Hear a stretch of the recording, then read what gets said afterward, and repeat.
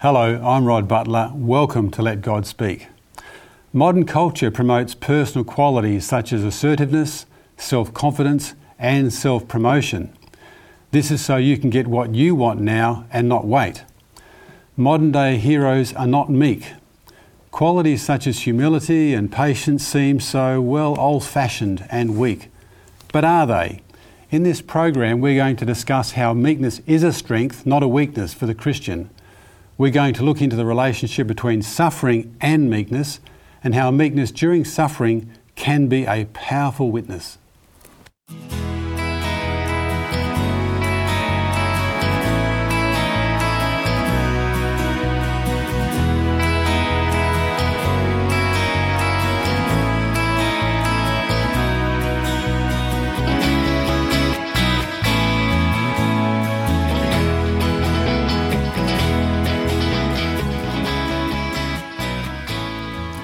On our panel today, we have Casey Bukerka and Alan Sonta.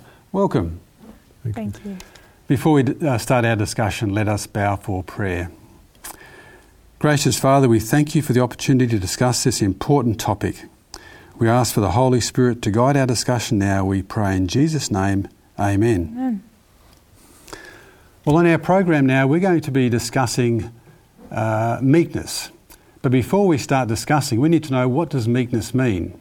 So Casey, what's a definition of meekness? Well, it's interesting when you look at the various definitions because different cultures have sort of different slants on it. And when you look at the Cambridge English Dictionary, it says it is the quality of being quiet, gentle and unwilling to argue or express your opinions. Then if we look at the American Merriam-Webster Dictionary, it says the quality of enduring injury with patience and without resentment, deficient in spirit and courage, not violent and strong. But then it's interesting when you actually look in the Bible definitions, when you look at the Hebrew and the Greek. In the Hebrew, the word for meekness means basically humility, gentleness and condescension. And the Greek word for meekness means gentleness and mildness of disposition. So there's all these little different twists of it. But essentially it means humble, gentleness, mildness of disposition, but also the idea of enduring suffering or ill treatment or something with sort of patience and just an unruffled spirit, basically. Yes, it's important we establish that framework for the discussion to follow. So thank you for those definitions, Casey. I want to turn with you now to Galatians. We're going to read verses 22 and verse 23. And we're reading this because these verses are very well known and they define qualities. Verse 22, chapter 5 and verse 22 says, "But the fruit of the Spirit is love, joy, peace, long-suffering, gentleness, goodness, faith." Verse 23, "Meekness, temperance, against such there is no law." Now, Alan, question to you. These qualities are what develop in us when we have the Holy Spirit in us. And so in many cases they're defining the character of God. Does that mean that God is meek and mild? Let's have a look at a verse here in the Gospel of John, chapter 14 and verse 9. Jesus was talking to Philip, who had asked that he be able to see the Father. Jesus said to him, "Have I been with you so long, and yet you have not known me, Philip? He who has seen me has seen the Father. So how can you say, 'Show us the Father'?" If we want to see what God is like, we need to look at the qualities of Jesus. Because as the verse tells us, we see in human form, in Jesus, God's qualities. We see in Jesus qualities of love, gentleness, humility, compassion, as well as meekness. He taught us to love our enemies and to turn the other cheek. But he also fearlessly drove out the money changers from the temple. Meekness includes the idea that the meek person has confidence in God's power, so is happy to allow God to use them in whatever way is needed. They have nothing to prove about themselves. God is meek because he has all power and doesn't need to prove anything about himself. He hates sin, not sinners. Meekness is the opposite of pride, because proud people have to prove that they're better than everyone else.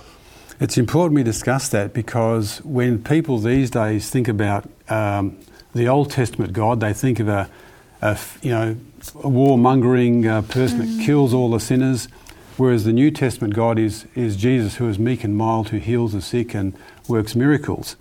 But as you just read, it says quite clearly, Jesus says, "You've seen me, you've seen the Father." Well, the Bible shows us that some of those whom God calls to mission are put through very hard times. Casey, tell us about one of those. Yeah, there's an account about a prophet in the book of Ezekiel. It's about Ezekiel, the prophet. And this happened during the time when the Jews were taken into captivity, into Babylon. And interestingly, when we read in Ezekiel chapter 24, and if I just look at verses 15 and 16, it says, "Also the word of the Lord came to me, saying, Son of man, behold, I take away from you the desire of your eyes with one stroke. Yet you shall neither mourn nor weep, nor shall your tears run down." And what was the desire of his eyes that this was talking about? Well, it was actually, as you read on in this chapter, it's his wife. His wife died later that day, for whichever cause it doesn't say. But God here tells him he's not to mourn and weep. And you might think, why would God say that to him? Well, when you read later in the chapter, in verses 24 and 25, it says, "Thus Ezekiel is a sign to you. According to all that he has done, you shall do. And when this comes, you shall know that I am the Lord your God." And then it continues along a similar line. And basically, Ezekiel was an object lesson. His life and his own personal suffering was an object lesson of what the Israelites were to suffer. And Ezekiel is having to be very meek in his endurance of this suffering, so much so that he's not even to grieve, because God has his situation as part of the big picture of his people. It's interesting, because God has a mission for all of us, and we also have to be meek when we go through that mission, because it may involve suffering. Just because we are Christians and are doing God's work doesn't mean we won't suffer some sort of hardship and suffering. Thank you for that, Casey. Alan, Moses also was described as the meekest man on earth. Was Moses born that way? Let me just read a text. I want to turn with me to Numbers, and we're looking at Numbers chapter 12 and verses 3. "Now the man Moses was very meek above all the men which were upon the face of the earth." So as I said, was he born that way? Was that just lucky that he was the meekest man on the earth, Alan?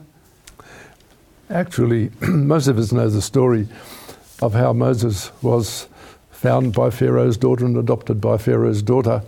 But then he was raised by his mother Jochebed until he was about 12 years of age. During that time, when the character is developed and when his relationship with God was established. And from about the age of 12, he was taken into the king's, Pharaoh's palace, and he was taught to be a leader in one of the most advanced nation in the world at the time. I'd like to turn your attention to Hebrews chapter 11 and verses 24 and 25, which gives us a picture of how Moses looked at things. I'm reading the verse 24. "By faith Moses, when he became of age, refused to be called the son of Pharaoh's daughter, choosing rather to suffer affliction with the people of God than to enjoy the passing pleasures of sin." So Moses identified with the Hebrews, and they were a nation of slaves. And with what he knew about God, he believed that he was the one who was to save Israel from Egypt. And but his own attempts proved to be disastrous, and he had to flee away into the land of Midian. And for almost 40 years he was a shepherd.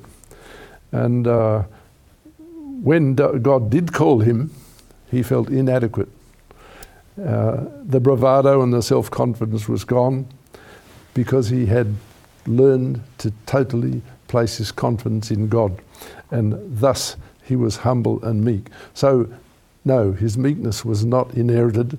His meekness was learned in the wilderness in those 40 years. I guess being a shepherd looking after sheep for 40 years would teach us some patience, that's for sure. In Exodus 32, we have the account of Israel's apostasy at Mount Sinai. And in this story we have an example, Casey, of Moses' meekness and humility. Can you talk us through that? Yeah, so when the Israelites apostatized with the golden calf, it caused God to manifest quite a degree of anger and at what their wrongdoing was. And it says in verse 10 of chapter 32 in Exodus, it says, "Now therefore let me alone, that my wrath may burn hot against them, and I may consume them, and I will make of you," that is Moses, "a great nation." So this was what God was proposing when he was talking to Moses about what had happened.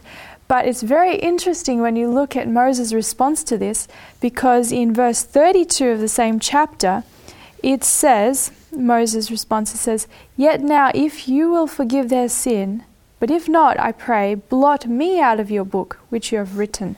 So here Moses is proposing that instead of destroying all of these people, if God was going to do any sort of judgment, let it fall on Moses himself, and let the people go free.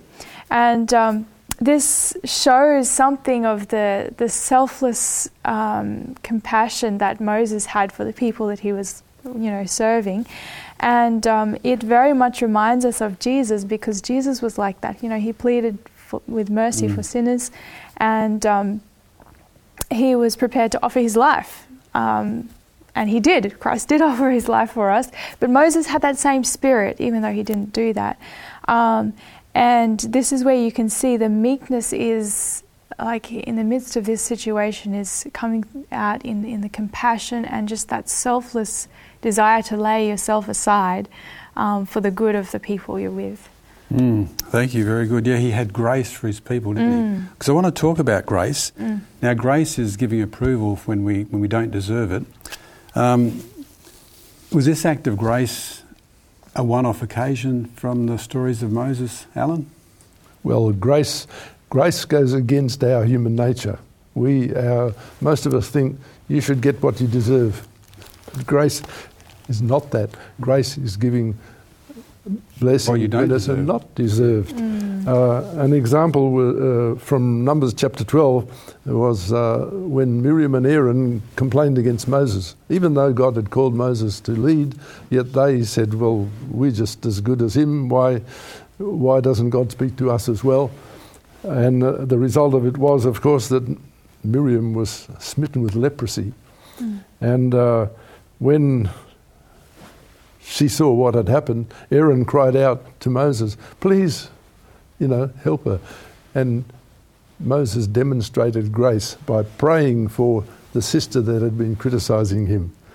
In other words, he demonstrated those qualities that God demonstrated when he gives us grace. Yeah, good example. Thank you, Alan.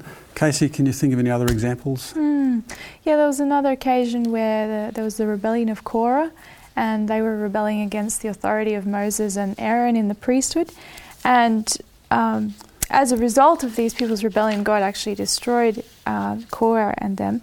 But when he was about to destroy them, it's interesting, in Numbers 16, verse 20 to 22, it says, "The Lord spoke to Moses and Aaron, saying, 'Separate yourselves from among this congregation, that I may consume them in a moment.' And then they," that is Moses and Aaron, "fell on their faces and said, 'O God, the God of the spirits of all flesh, shall one man sin and you be angry with all the congregation?'"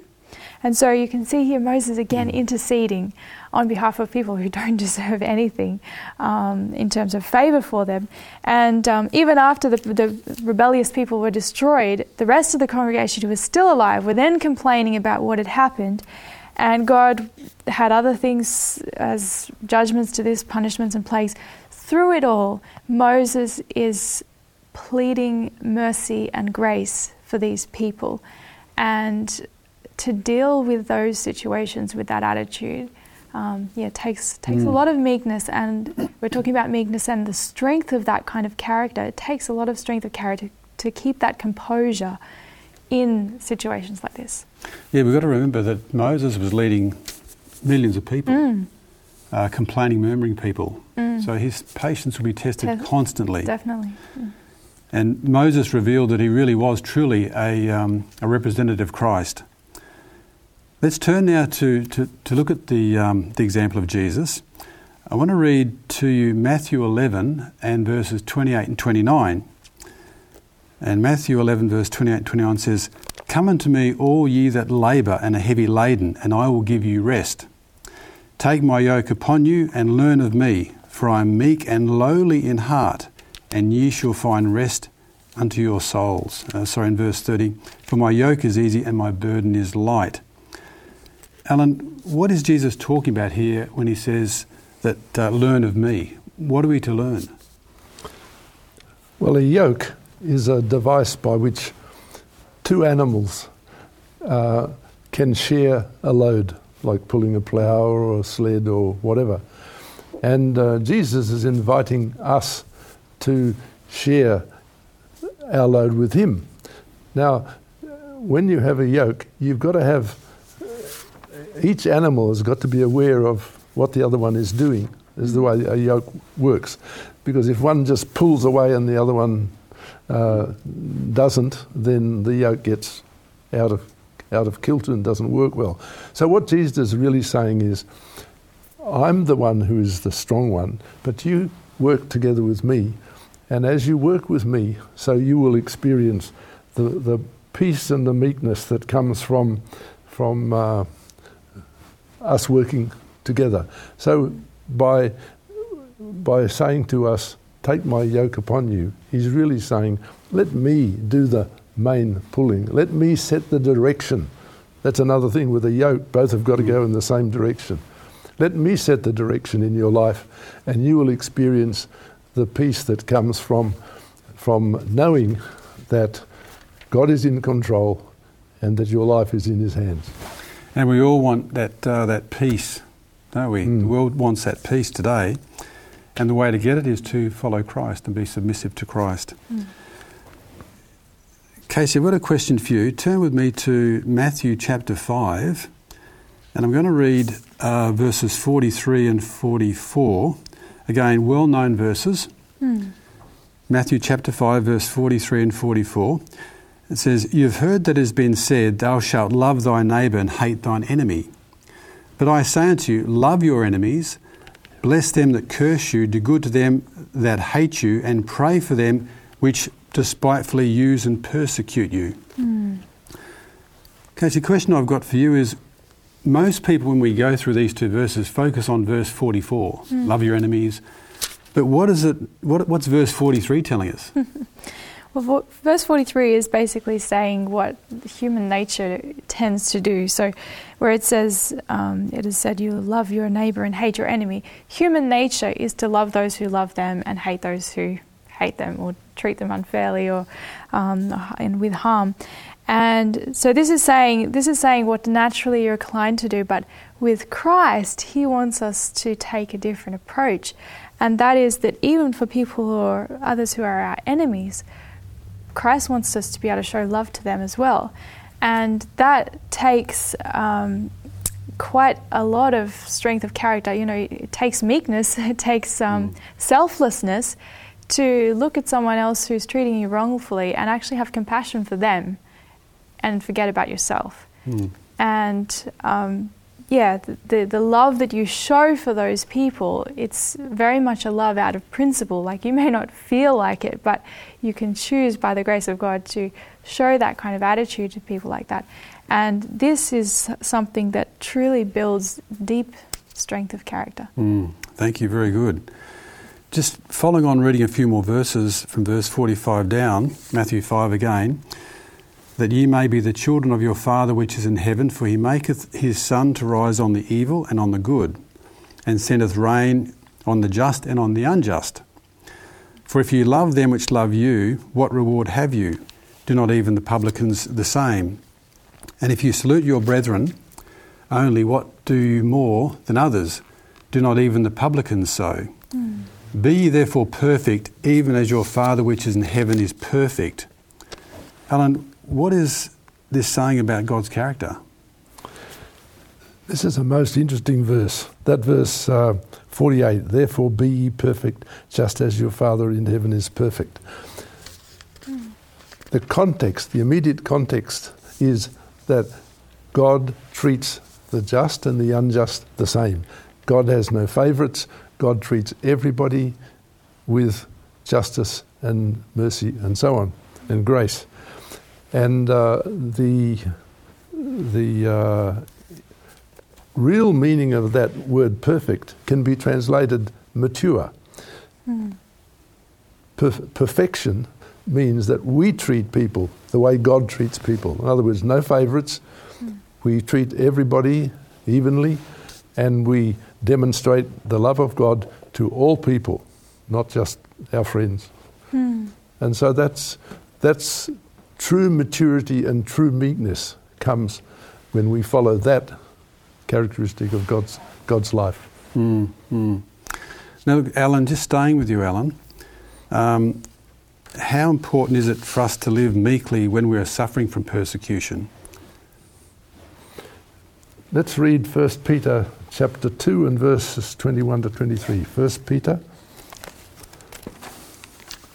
chapter 2, verses 21 to 23. For to this you were called, because Christ also suffered for us, leaving us an example that you should follow his steps, who committed no sin, nor was deceit found in his mouth, who, when he was reviled, did not revile in return. When he suffered, he did not threaten, but committed himself to him who judges righteously. So this verse expresses Jesus' example to us. We must not retaliate when people do things to us. We can only do what Jesus did when we submit to Jesus himself and allow his Holy Spirit to guide and work in us. Very powerful, isn't it? Yeah. Okay, so Casey, what is the secret to enduring with meekness during persecution? What's the secret? How do we do that?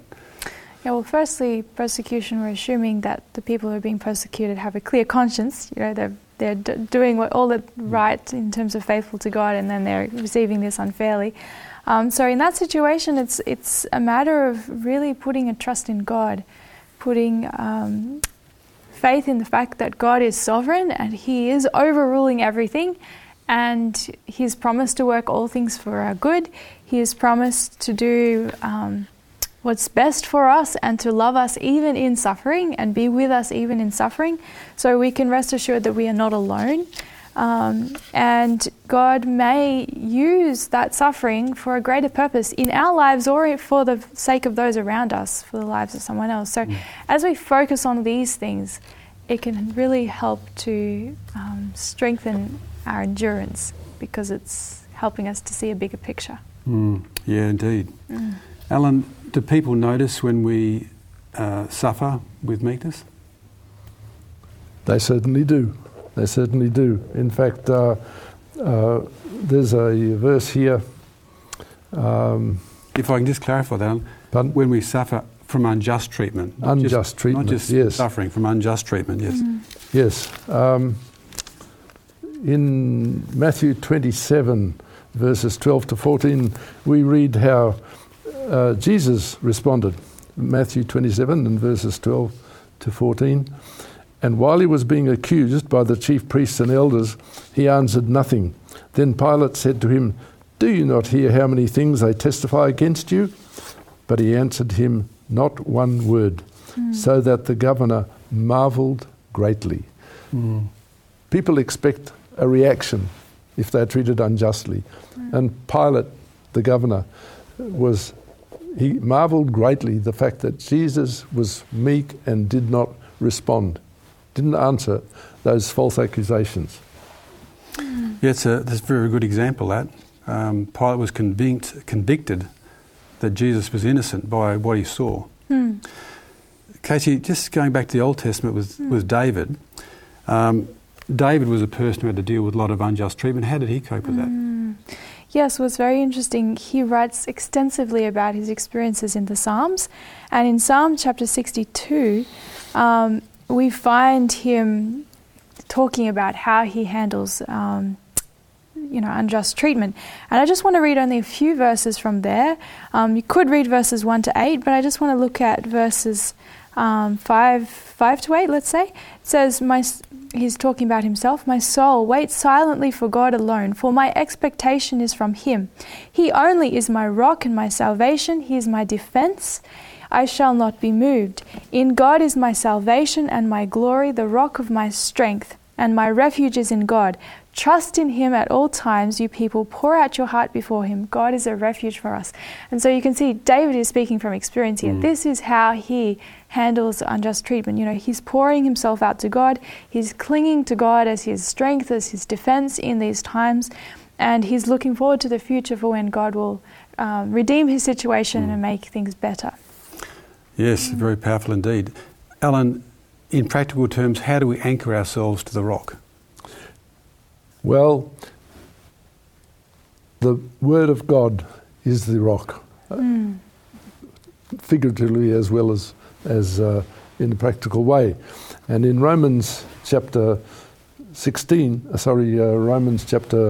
10 and verse 17, we read this: "So then faith cometh by hearing, and hearing by the Word of God." Through most of history, most people have not been able to read the Word of God. And so they hear it. And that is the way in which many people learn the truth of God's Word, by hearing it. And we need to hear it or read it, whichever. Well, thank you, Alan. Thank you, Casey. That's all we have time for today. Well, as we read the Gospels and see the character of Jesus, we do see his love, compassion, humility and meekness. And meekness, which is defined as enduring injury with patience and without resentment, is a powerful witness. When we go through hard times, our meekness will be witness for our faith in God. And we invite you to accept Jesus' invitation and take his yoke and learn of him and find rest in your soul. Thank you for joining us on Let God Speak. Remember, all past programs plus teachers' notes are available on our website, 3abnaustralia.org.au. Email us if you wish on lgs@3abnaustralia.org.au. And join us again next time, and God bless.